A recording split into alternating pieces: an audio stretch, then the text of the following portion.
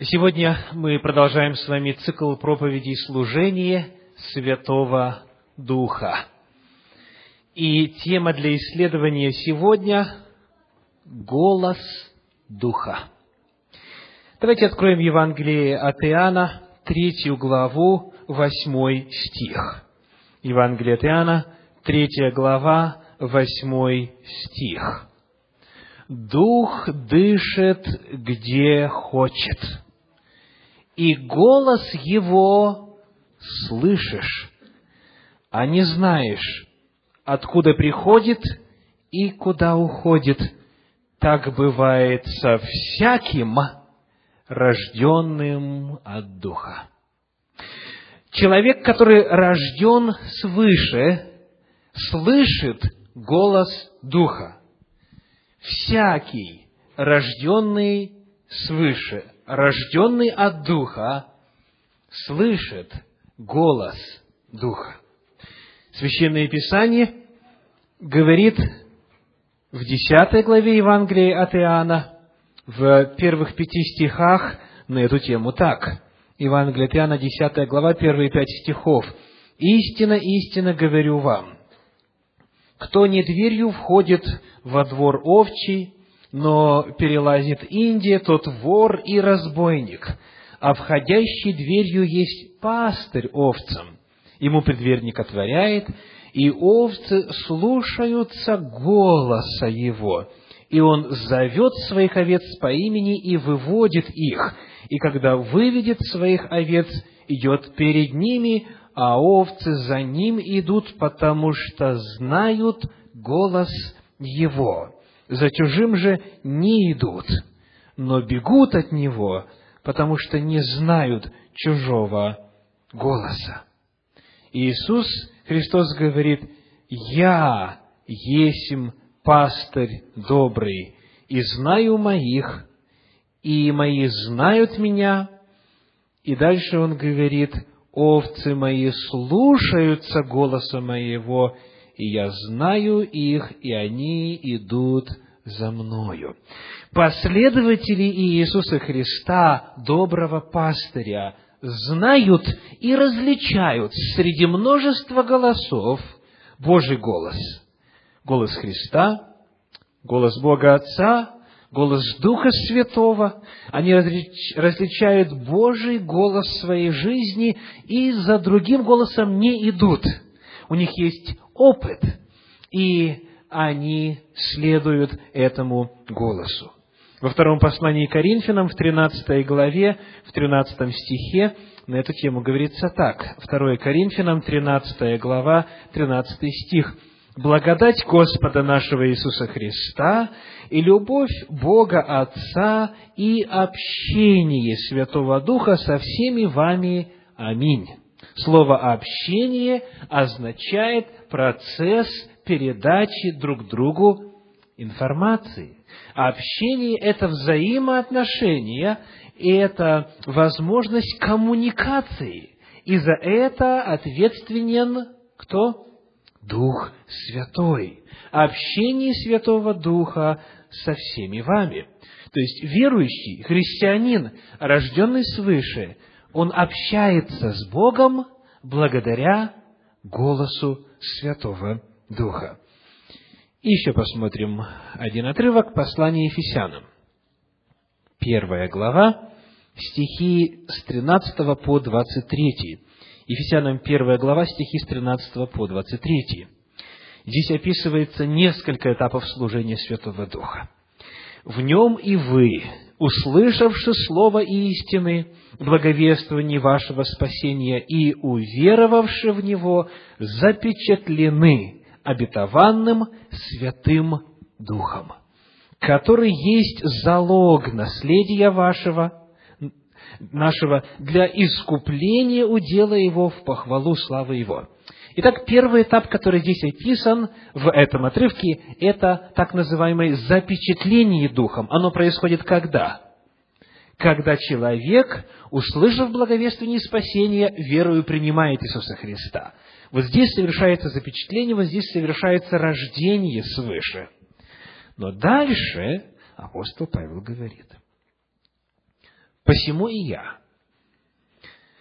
услышав о вашей вере во Христа Иисуса и о любви ко всем святым, непрестанно благодарю за вас Бога, вспоминая о вас в молитвах моих, чтобы Бог Господа нашего Иисуса Христа, Отец славы, дал вам духа премудрости и откровения к познанию Его.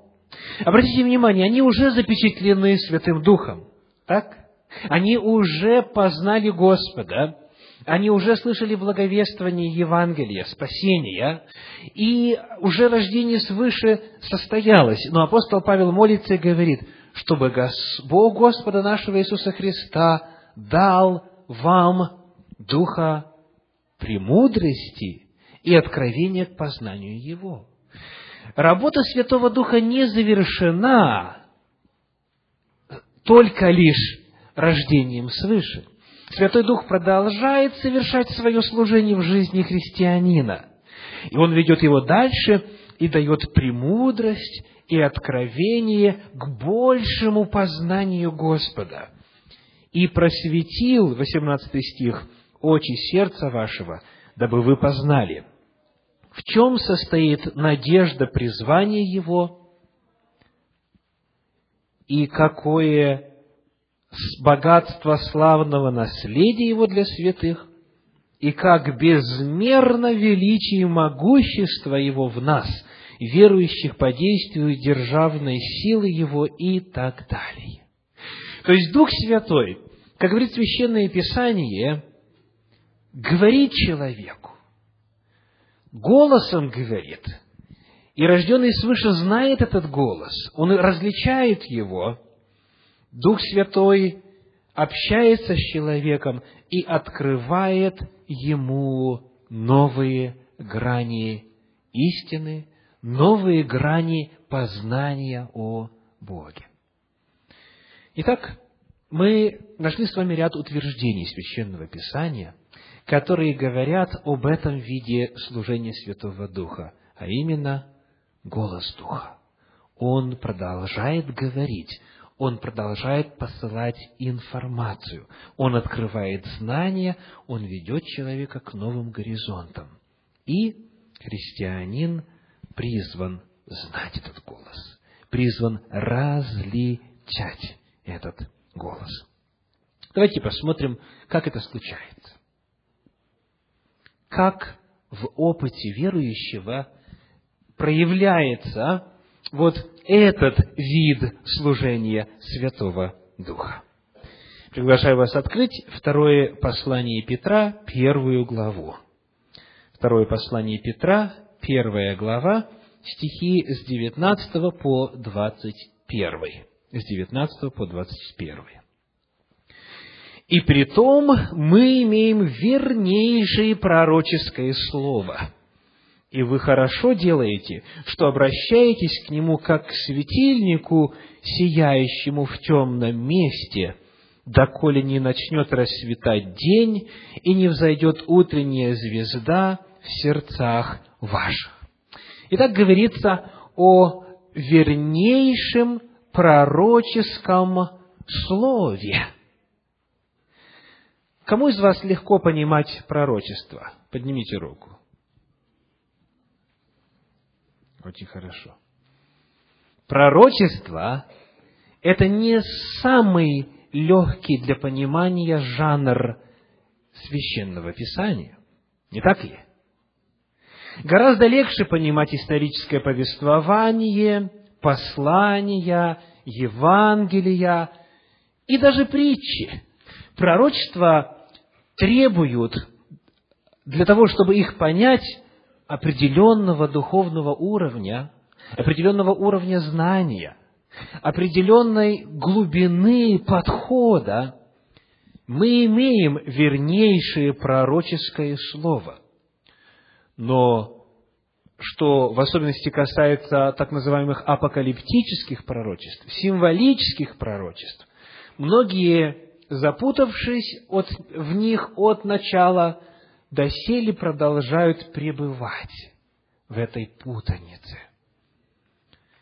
И вот когда человек открывает не самые легкие места Священного Писания, когда он исследует Слово Божье, пытается понять Божью волю, Священное Писание говорит: зная прежде всего то, что никакого пророчества в Писании нельзя разрешить самому собою, потому что никогда пророчество не было произносимо по воле человеческой, но изрекали его святые Божьи человеки, будучи движимы Духом Святым. Причина, по которой невозможно изъяснить и понять самому собою, заключается в том, что это не человеческие идеи или мысли или концепции, а чьи? Духа Святого. И Дух Святой, который однажды заложил в сознание писателей Библии определенные образы и слова, и мысли, должен быть призван теперь для того, чтобы читающий эти слова, эти образы и мысли был в состоянии уразуметь, что же именно Дух Святой хотел сказать здесь. Итак, во-первых, голос Духа звучит когда? Когда мы исследуем слова Духа, записанные в Слово Божье. Когда мы исследуем Священное Писание, Библию, и заходим в тупик, и не знаем, как же понять, Священное Писание говорит: помните, что дал ее Дух Святой, и потому именно к Нему следует обращаться для того, чтобы уразуметь, для того, чтобы понять Слово Божье. Тот же Святой Дух, который дал нам Библию, просветит человека сегодня для понимания Библии. И Он говорит, лично, непосредственно дает откровение человеку, исследующему слова Духа в Священном Писании. В Евангелии от Иоанна, в 14 главе, Иисус Христос описывает это служение Святого Духа так. Иоанна 14:26. «Утешитель же, Дух Святый, которого пошлет Отец во имя Мое, научит вас всему и напомнит вам все, что Я говорил вам». Итак, слова Иисуса Христа, сказано Духом Святым, будут снова приведены на память. И еще что? И Дух Святой научит всему, что Иисус Христос говорил. То есть, смотрите, эти слова уже существуют, они объективно присутствуют, они даже записаны. Но для верного их разумения необходим Дух Святой, который научает не чему-то новому, а тому, что Иисус Христос сказал. И по-прежнему говорит через Свое Слово. Первое послание Иоанна, 2 глава, 27 стих, содержит красивое описание этого служения Святого Духа. 1 Иоанна 2, 27. «Впрочем, помазание, которое вы получили от Него, в вас пребывает, и вы не имеете нужды, чтобы кто учил вас. Но как само сие помазание учит вас всему, и оно истинно и не ложно, то чему оно научило вас, в том пребывайте». Дух Святой, как мы видим здесь, непосредственно, лично учит, открывает, разъясняет свою волю. Перед этим мы читаем в 24 стихе: «Итак, что вы слышали от начала, то да и пребывает в вас. Если пребудет в вас то, что вы слышали от начала, то и вы пребудете в Сыне и в Отце». Хочу обратить ваше внимание на то, как Иоанн описывает работу Святого Духа. Скажите, когда 24 стих говорит: «То, что вы слышали от начала, то в вас да и пребывает», и вы в этом пребываете, о чем говорится? Что они слышали от начала? Пожалуйста. Они слышали проповедь, они слышали Слово Божие, они слышали апостолов. В самом начале, в 1 главе, говорит Иоанн так, 3 стих, 1:3. О том, что мы видели и слышали, возвещаем вам. Итак, апостолы – вестники, и он говорит, в этом пребывайте, в этом слове. Но дальше, 27 стих говорит, пребывайте в чем? В том, чему вас учит помазание. То есть, пребывать в слове апостолов и пребывать в том, чему учит помазание Духа Святого – это одно и то же. Вновь мы видим, как Дух Святой помогает уяснить, понять, принять и сделать своим то, что говорили апостолы, то, что записано, то, что возвещает Слово Божье. Итак, во-первых, когда мы с вами изучаем Библию, когда мы слышим проповедь Слова Божьего, когда слова Божьи передаются, тогда Дух Святой дает нам откровение о значении, смысле и значимости для нас этих Божьих слов. Есть еще один интересный отрывок на эту тему. Давайте посмотрим на первое послание Коринфянам, 2 главу. 1 Коринфянам, 2 глава, стихи с 9 по 13.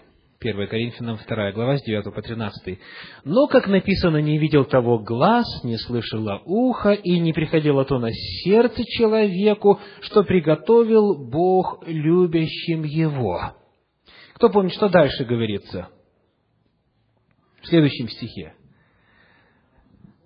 Да, то есть 9 стих часто используется для чего? Чтобы сказать, мы понятия не имеем о том, что он будет в новой жизни.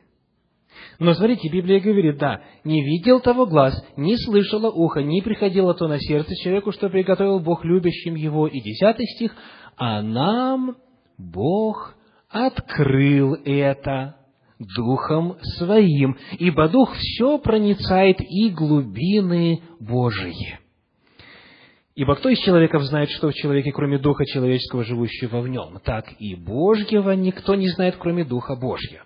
Но мы приняли не Духа мира сего, а Духа от Бога, дабы знать дарованное нам от Бога, что и возвещаем не от человеческой мудрости изученными словами, но изученными от Духа Святого, соображая духовное с духовным. Это очень интересный стих.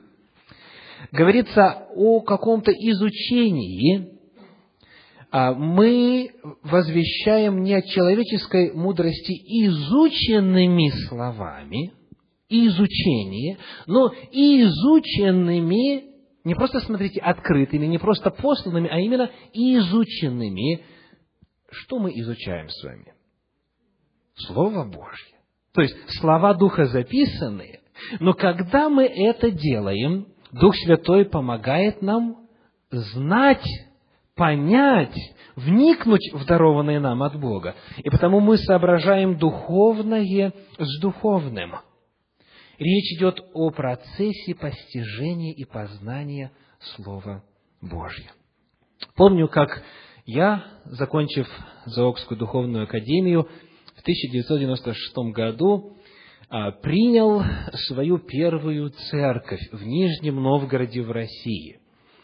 Это было интересное время, и, в принципе, что касается религиозно-политической ситуации в России, и, конечно, в частности, для меня. Один из евангелистов отсюда, с Запада, Джон Картер, провел программу, и тогда крестилось 513 человек, и из этих 513 человек было организовано 5 церквей. Ну, что значит было организовано? Это значит, сказали, те, кто живет в таком районе, вот адрес, куда вам нужно приходить. Те, кто живет в таком районе, вот адрес, куда вам нужно приходить. То есть, некоторые из них, как я иногда говорю, были просто-напросто мокрыми язычниками. Они пришли, может быть, на 3:30 вечера этой программы, поняли, что надо креститься, увидели, что сотни людей идут, и они тоже решили присоединиться. Потому что крещение всегда понималось как дело хорошее.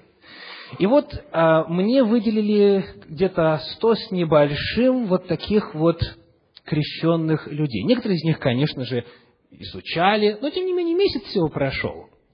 И вот я помню, как обходя всех и приглашая, и лично знакомясь, и напоминая, и молясь в домах, я начинал готовиться к своим первым богослужениям уже в новой роли. Эта новая роль во многом была для меня необычна, что касается именно моего статуса, не что касается служения, потому что я вырос в семье служителя церкви. Но когда меня, 21-летнего молодого человека, стали величать Виталий Иванович, то даже моя новоиспеченная жена смеялась. Иногда, и не вслух. Было очень много необычного. Новоиспеченное, потому что, еще один секрет, мы поженились 18 августа, через 10 дней я приступил к служению. То есть наш медовый месяц прошел очень бурно и интересно, полностью в служении. Но и все это я рассказываю вот к чему. Много вопросов я в своем возрасте еще не успел исследовать основательно. И потому, когда мне нужно было проповедовать на главные и самые разные темы Священного Писания, помня, и имея в виду как раз аудиторию, очень непростую аудиторию, что касается и степени образованности, что касается опыта людей, что касается того, как они близки были к Богу и так далее. Много-много разных аспектов в этом вопросе. И тогда я очень ясно и отчетливо узнал, уже точно, что такое голос Духа. Представьте, вам в субботу нужно говорить на эту тему, а вы готовитесь и обнаруживаете, что у вас места Священного Писания не состыковываются, что вы никак не можете увидеть здесь общую картину, гармонию, смысл и истину Слова Божия. Но вы по-прежнему Виталий Иванович, хотите вы того или нет, и, естественно, степень бакалавра в области богословских исследований. Потому люди ожидают, что будет Слово Божье, имеют право на то, они пришли на богослужение. Что мне оставалось делать? Молиться. И я помню, как в том месте, где мы жили, я просто, иногда уже поздно ночью, склонял колени и говорил: «Господи, я не понимаю, что Ты здесь хочешь сказать, но я верю, что Ты откроешь, потому что Ты обещал». И вы знаете, описать чувства, которые наполняют после того, как вдруг приходит это озарение, и все места Священного Писания по данной теме, они выстраиваются в очень четкую и ясную картину. Иногда все казалось настолько непримиримым, настолько противоречивым, что я уже начинал терять надежду. Но, обращаясь к Господу, прося у Него мудрости, прося у Него конкретного, непосредственного откровения, я его всегда получал. И те, кто слушал эти проповеди, до сих пор свидетельствуют о том, что сила Божия являлась в проповеди Слова. С тех пор Господь посылал мне много откровений. И я на личном опыте знаю, как Господь для того, чтобы понять свое Слово, Духом Святым говорит. И этот голос ни с чем не спутать. Итак, голос Духа звучит, во-первых, для того, чтобы понять нам Слово Божье, понять истину Божью, понять Божье откровение. Что еще делает Святой Дух, говоря человеку? Давайте посмотрим на книгу «Деяния апостолов», 8 главу.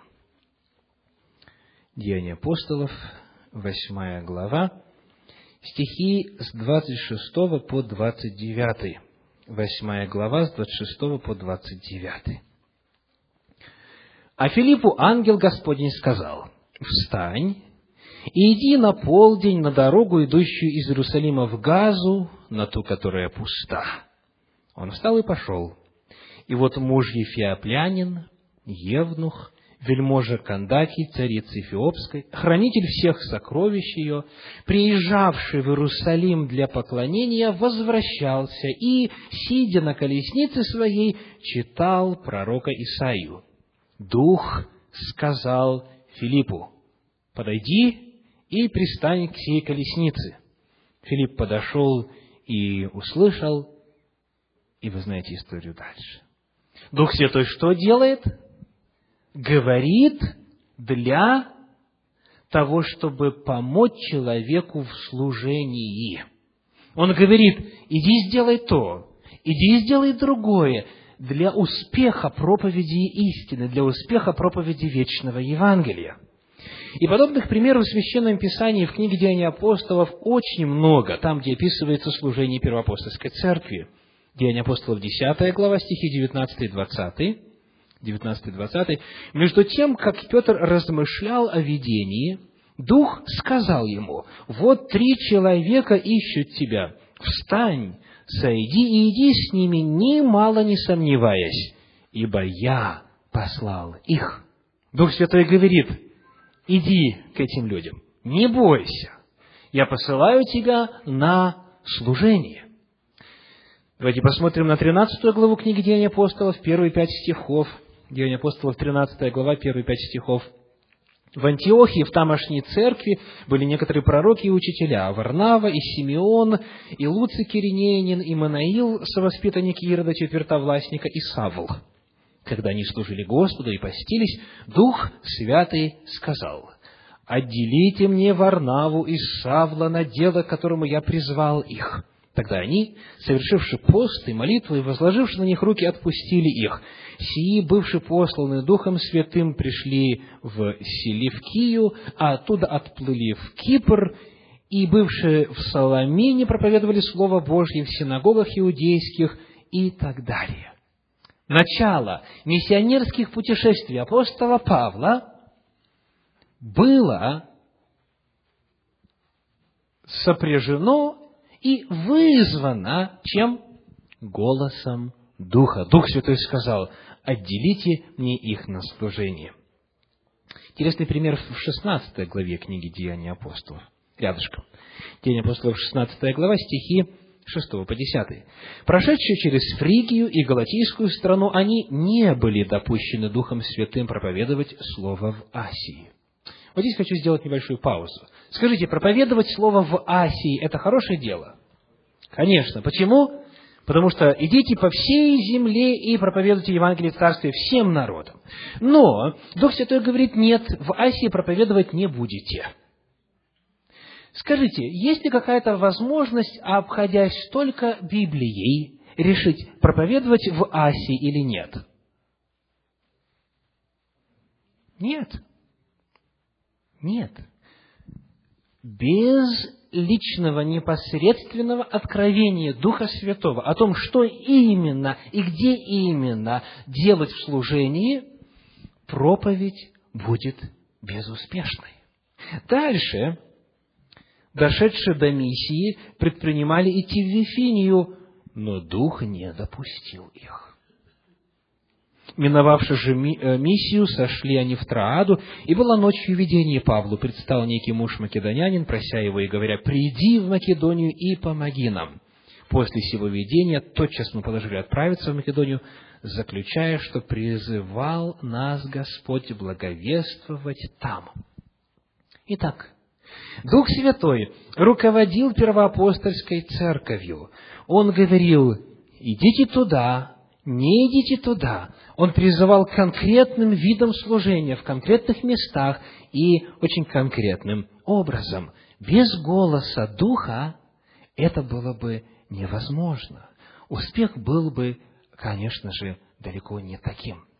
И вот я снова вспоминаю случай, который произошел со мной в ранние годы служения в церкви.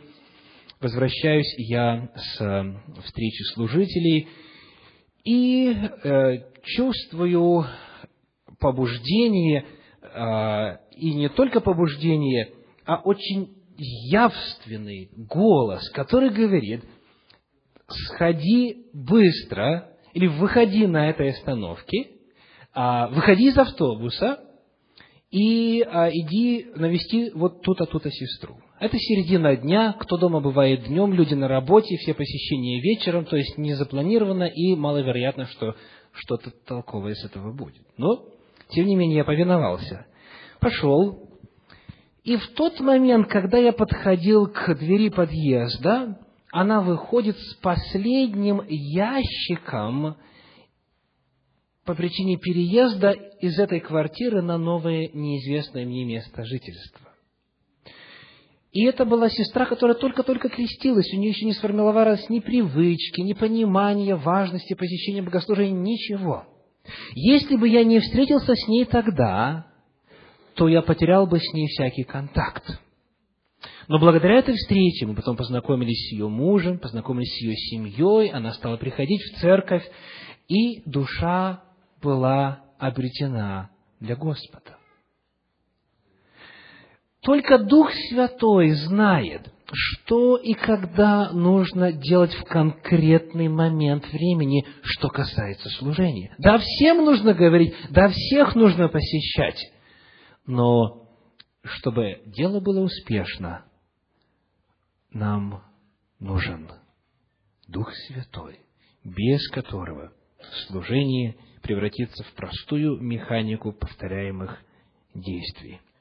Итак, голос Духа звучит, когда мы изучаем Библию, Слово Божье. Голос Духа звучит тогда, когда мы совершаем служение. Давайте посмотрим еще на один вопрос, который связан со служением Святого Духа. Книга Деяний апостолов, 11 глава, стихи с 27 по 30. Деяния апостолов, 11 глава, с 27 по 30. В те дни пришли из Иерусалима в Антиохию пророки, и один из них по имени Агав, встав, предвозвестил Духом, что по всей вселенной будет великий голод, который и был при кесаре Клавдии. Тогда ученики положили каждый по достатку своему послать пособие братьям, живущим в Иудее, что и сделали, пославши собранные к пресвитерам через Варнаву и Савла. Итак, скажите, голод представляет собою явление богословского характера или явление евангелизационного характера? Нет. Это вопрос чего? Вопрос обыденных, житейских дел и нужд. Но Дух Святой настолько любит людей, настолько любит своих детей, возрожденных от Духа верующих, что Он заботится о них даже и в таких вопросах. Вновь, в Библии не написано, как поступить. Библия не сообщает, что будет ураган в таком-то месте тогда-то. Но Дух Святой может уже заранее направить церковь или заранее подготовить конкретного человека в отдельности, для того, чтобы он смог подготовиться и встретить это событие, зная и будучи предостережен наперед. Дух Святой таким образом открывает себя и свою волю, и Его голос, голос Духа, звучит в обычных житейских делах, во всяких нуждах, чего бы они ни касались. Он посылает мудрость и направляет. 1 Коринфянам 7 глава, стихи 39 и 40. Еще один интересный пример. 1 Коринфянам 7 глава, стихи 39 и 40. «Жена связана законом, доколе жив муж ее. Если же муж ее умрет, свободно выйти за кого хочет, только в Господе. Но она блаженнее, если останется так, по моему совету, а думаю, и я имею Духа Божия». Здесь рассматривается еще одна интересная сфера. Это вопрос семейного положения, планирование, создание семьи и так далее. Дух Святой, который есть у возрожденных людей, который есть у рожденных свыше, у христиан, способен что сделать? Подсказать. Лучше было бы вот так, или лучше было бы вот так. Дух Святой посылает откровение в отношении, в данном случае, семейного статуса. И так далее. Дух Святой озвучивает Божью волю. Голос Духа звучит во время изучения Библии. Он открывает то, что непонятно, и приносит удивительную гармонию и силу и ясность. Дух Святой звучит, когда мы совершаем с вами служение. Он направляет и подсказывает. У вас вдруг появляется побуждение позвонить человеку, казалось бы, ни с того, ни с сего. И вы звоните, и оказывается, что он очень нуждался в этом звонке. Или вы вдруг чувствуете прямо-таки голос, и слышите его, который говорит: иди и посети, без договоренности заранее, без каких-либо признаков. И вы, придя, обнаруживаете, что если бы вы не пришли, то что-то бы непоправимое случилось. Дух Святой открывает и дает мудрость.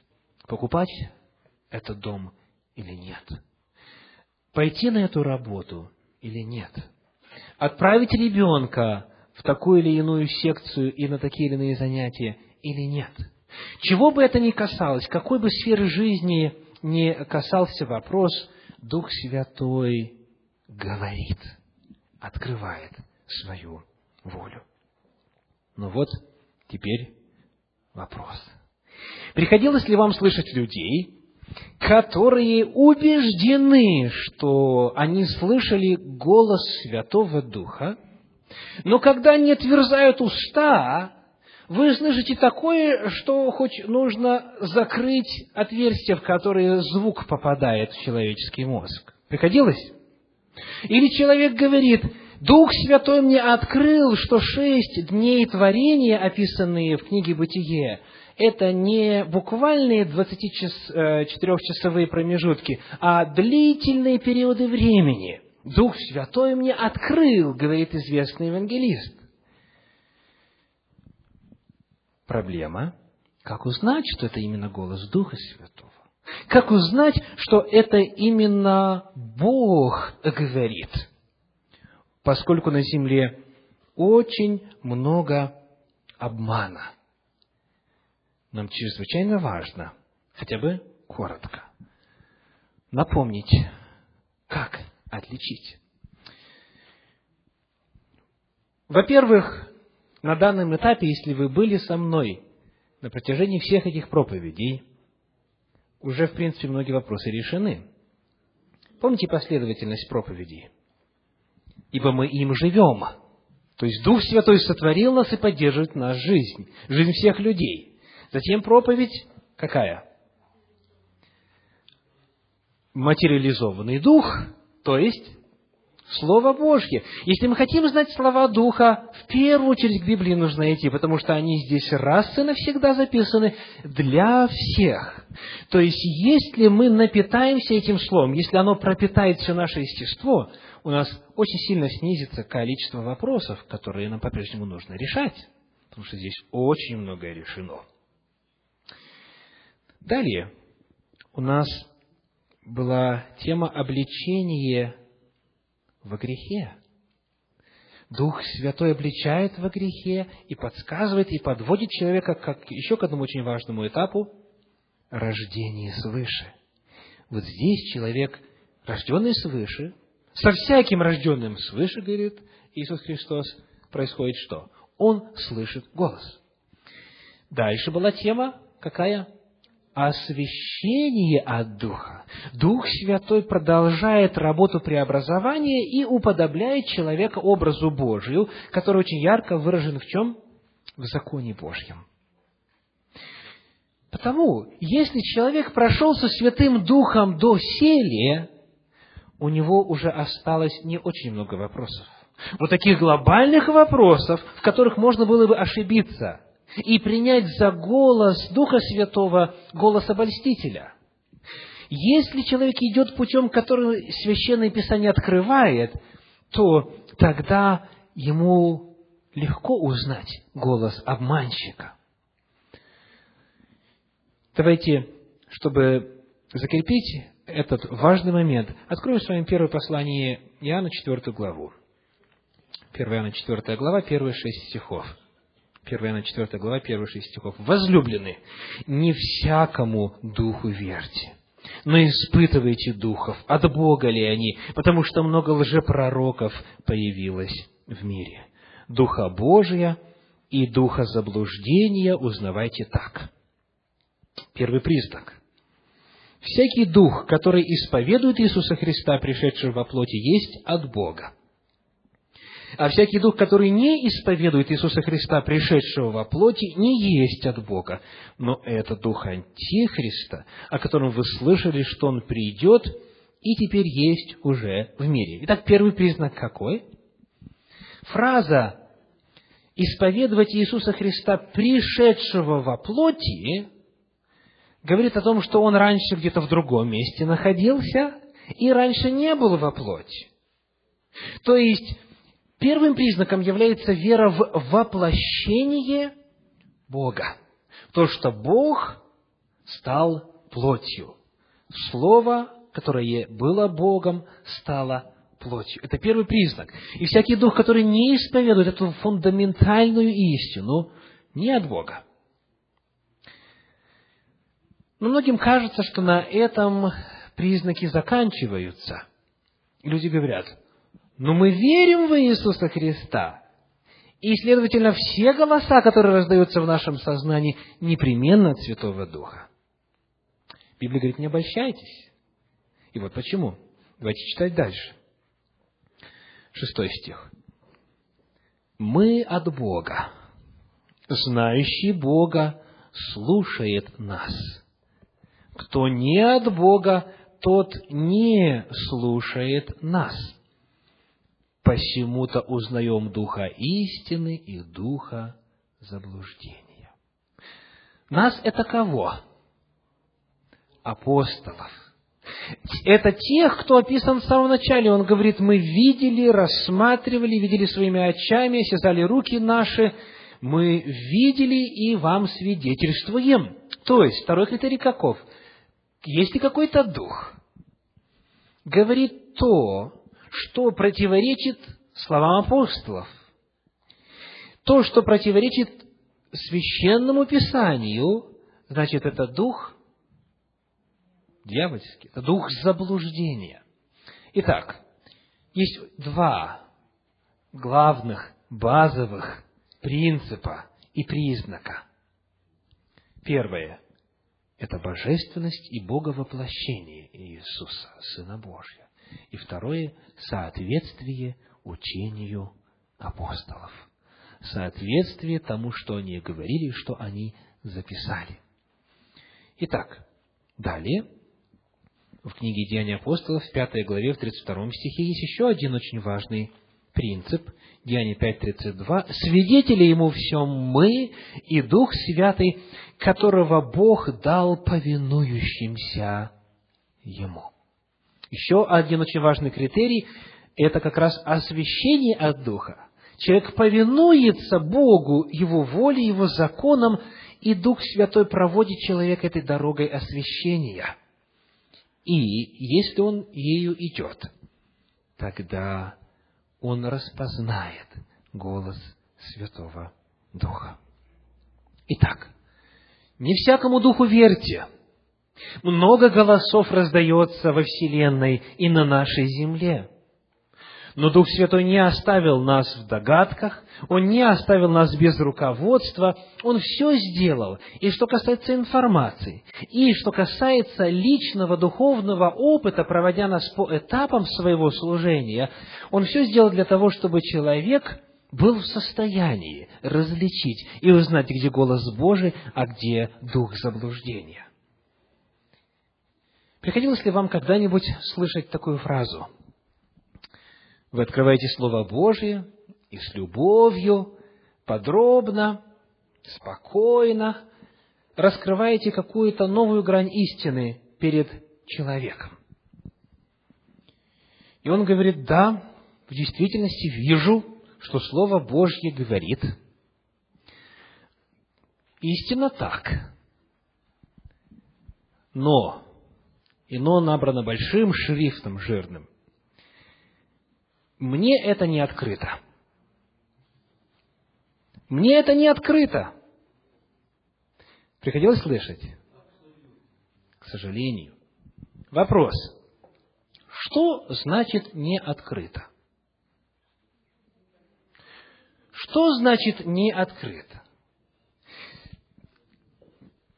Дух Святой уже открыл это объективно. Дух Святой это открыл на русском языке только что во время беседы. И человек говорит: да, я вижу, что это истина Божья.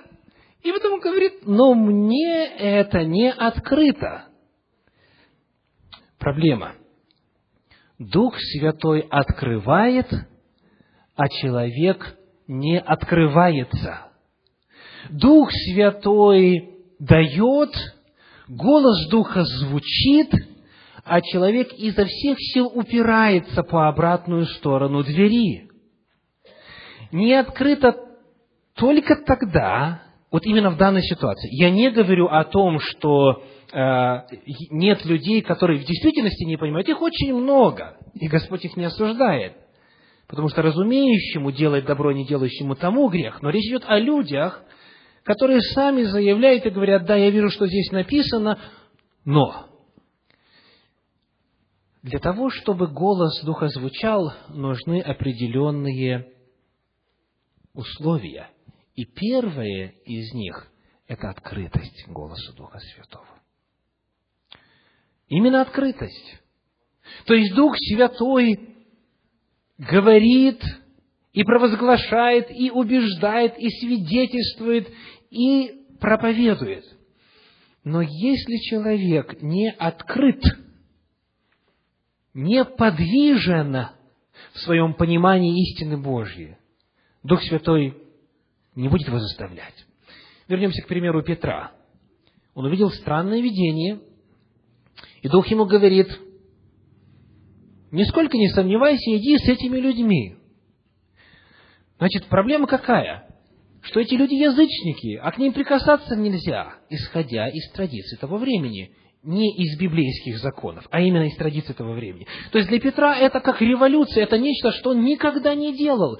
Тем более идти домой и с ними в пищу принимать. То есть это настолько был радикальный призыв.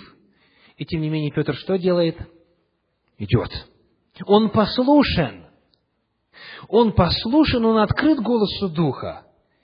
И тогда только цель достигается. Итак, первый практический совет для каждого из нас. На фоне всего того, о чем мы узнали сегодня касательно голоса Святого Духа, и как чудесно он работает, и сколько много предлагает нам, все это будет невостребованным, если мы будем закрыты. Человек должен быть открыт и повиноваться. Далее, вот когда человек обратил к Господу молитву, отослал, скажем так, свой сигнал в просторы вселенной, к Божьему престолу, в небесное святилище, и сказал: Господи, открой мне Твою истину, я не понимаю. Очень часто, сразу после этого, человек говорит: конец связи, спокойной ночи, аминь. То есть, задав вопрос, не дает Духу Святому даже шанса, какого-то времени, какой-то паузы для того, чтобы Дух Святой мог что-то сказать. Для того, чтобы услышать голос Духа, необходимо дать время Духу Святому. В книге пророка Аввакума, во 2 главе, в 1 стихе, этот опыт описывается так. Аввакума, 2 глава, 1 стих. «На стражу мою стал я, и, стоя на башне, наблюдал, чтобы узнать, что скажет он во мне, и что мне отвечать по жалобе моей». В 1 главе Аввакум задает много вопросов, и потом делает что? Паузу. Он говорит: я встал на стражу и наблюдал, чтобы узнать, что скажет он где? Во мне. Как Господь внутри меня пошлет этот ответ? Когда мы молимся с вами, обязательно, если мы желаем услышать голос Духа, обязательно нужно молчать. Мы сказали, и теперь время Духу Святому говорить, чтобы молитва была не монологом, не просто столом заказов. Господи, мне нужно это, и это во имя Иисуса Христа. Аминь. И повесили трубку. Если мы понимаем молитву как диалог, как общение Духа с Духом, тогда мы просто обязаны давать Духу Святому время и просто сделать паузу и послушать, что Господь говорит во мне. Третий очень важный момент. Давайте посмотрим на 1 Царств, 3 главу, первые 10 стихов. 1 книга Царств, 3 глава, первые 10 стихов. «Отрок Самуил служил Господу при Илии. Слово Господне было редко в те дни, видения были нечасты. И было в то время, когда Илий лежал на своем месте, глаза же его начали смежаться, и он не мог видеть, и светильник Божий еще не погас, и Самуил лежал в храме Господнем, где ковчег Божий. Воззвал Господь к Самуилу, и отвечал он: вот я. И побежал к Илию, и сказал: вот я, ты звал меня? Но тот сказал: я не звал тебя, пойди назад ложись. И он пошел и лег. Но Господь в другой раз воззвал к Самуилу. Он встал и пришел к Илию вторично и сказал: вот я, ты звал меня? Но тот сказал: я не звал тебя, сын мой, пойди назад, ложись. Самуил еще не знал тогда голоса Господа, и еще не открывалось ему слово Господне. Сделаем паузу. Когда у человека случается этот первый опыт слышания слова Господня, когда у него не было до этого подобного рода общения с Господом, непосредственно, напрямую, голосом Духа, этот первый опыт может быть не до конца понятным. И человек не сразу может понять, что это именно Бог говорит. Мы видим что? Что развлечению голоса Духа Святого нужно учиться. Нужно учиться. Учиться различать его среди других голосов. И воззвал Господь к Самуилу еще в 3 раз, 8 стих. Он встал и пришел к Илию и сказал: вот я, ты звал меня. Тогда понял Илий. Илий – это уже опытный служитель Божий. Понял, что Господь зовет отрока. И сказал Илий Самуилу: пойди назад и ложись, и когда зовущий позовет тебя, ты скажи: говори, Господи, ибо слышит раб твой. И пошел Самуил, и лег на месте своем. И пришел Господь, и стал, и воззвал, как в тот и другой раз: Самуил, Самуил. И сказал Самуил: говори, Господи, ибо слышит раб твой. Первое, что необходимо для того, чтобы голос Божий звучал, и это открытость, это готовность, это желание следовать, готовность к богословскому, практическому, духовному росту.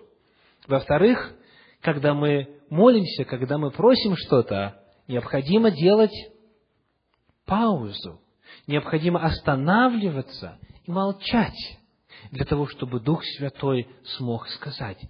В-третьих, нужно учиться различать голос Духа, в особенности, если этот опыт еще не богат или его вообще не было. Но чем чаще человек слышит этот голос, тем отчетливее и яснее он его узнает. Тем безошибочнее для него это свидетельство, потому что он знает голос, как овцы знают голос своего пастыря. Итак, со всяким рожденным от Духа бывает что? Он слышит голос Духа. Аминь.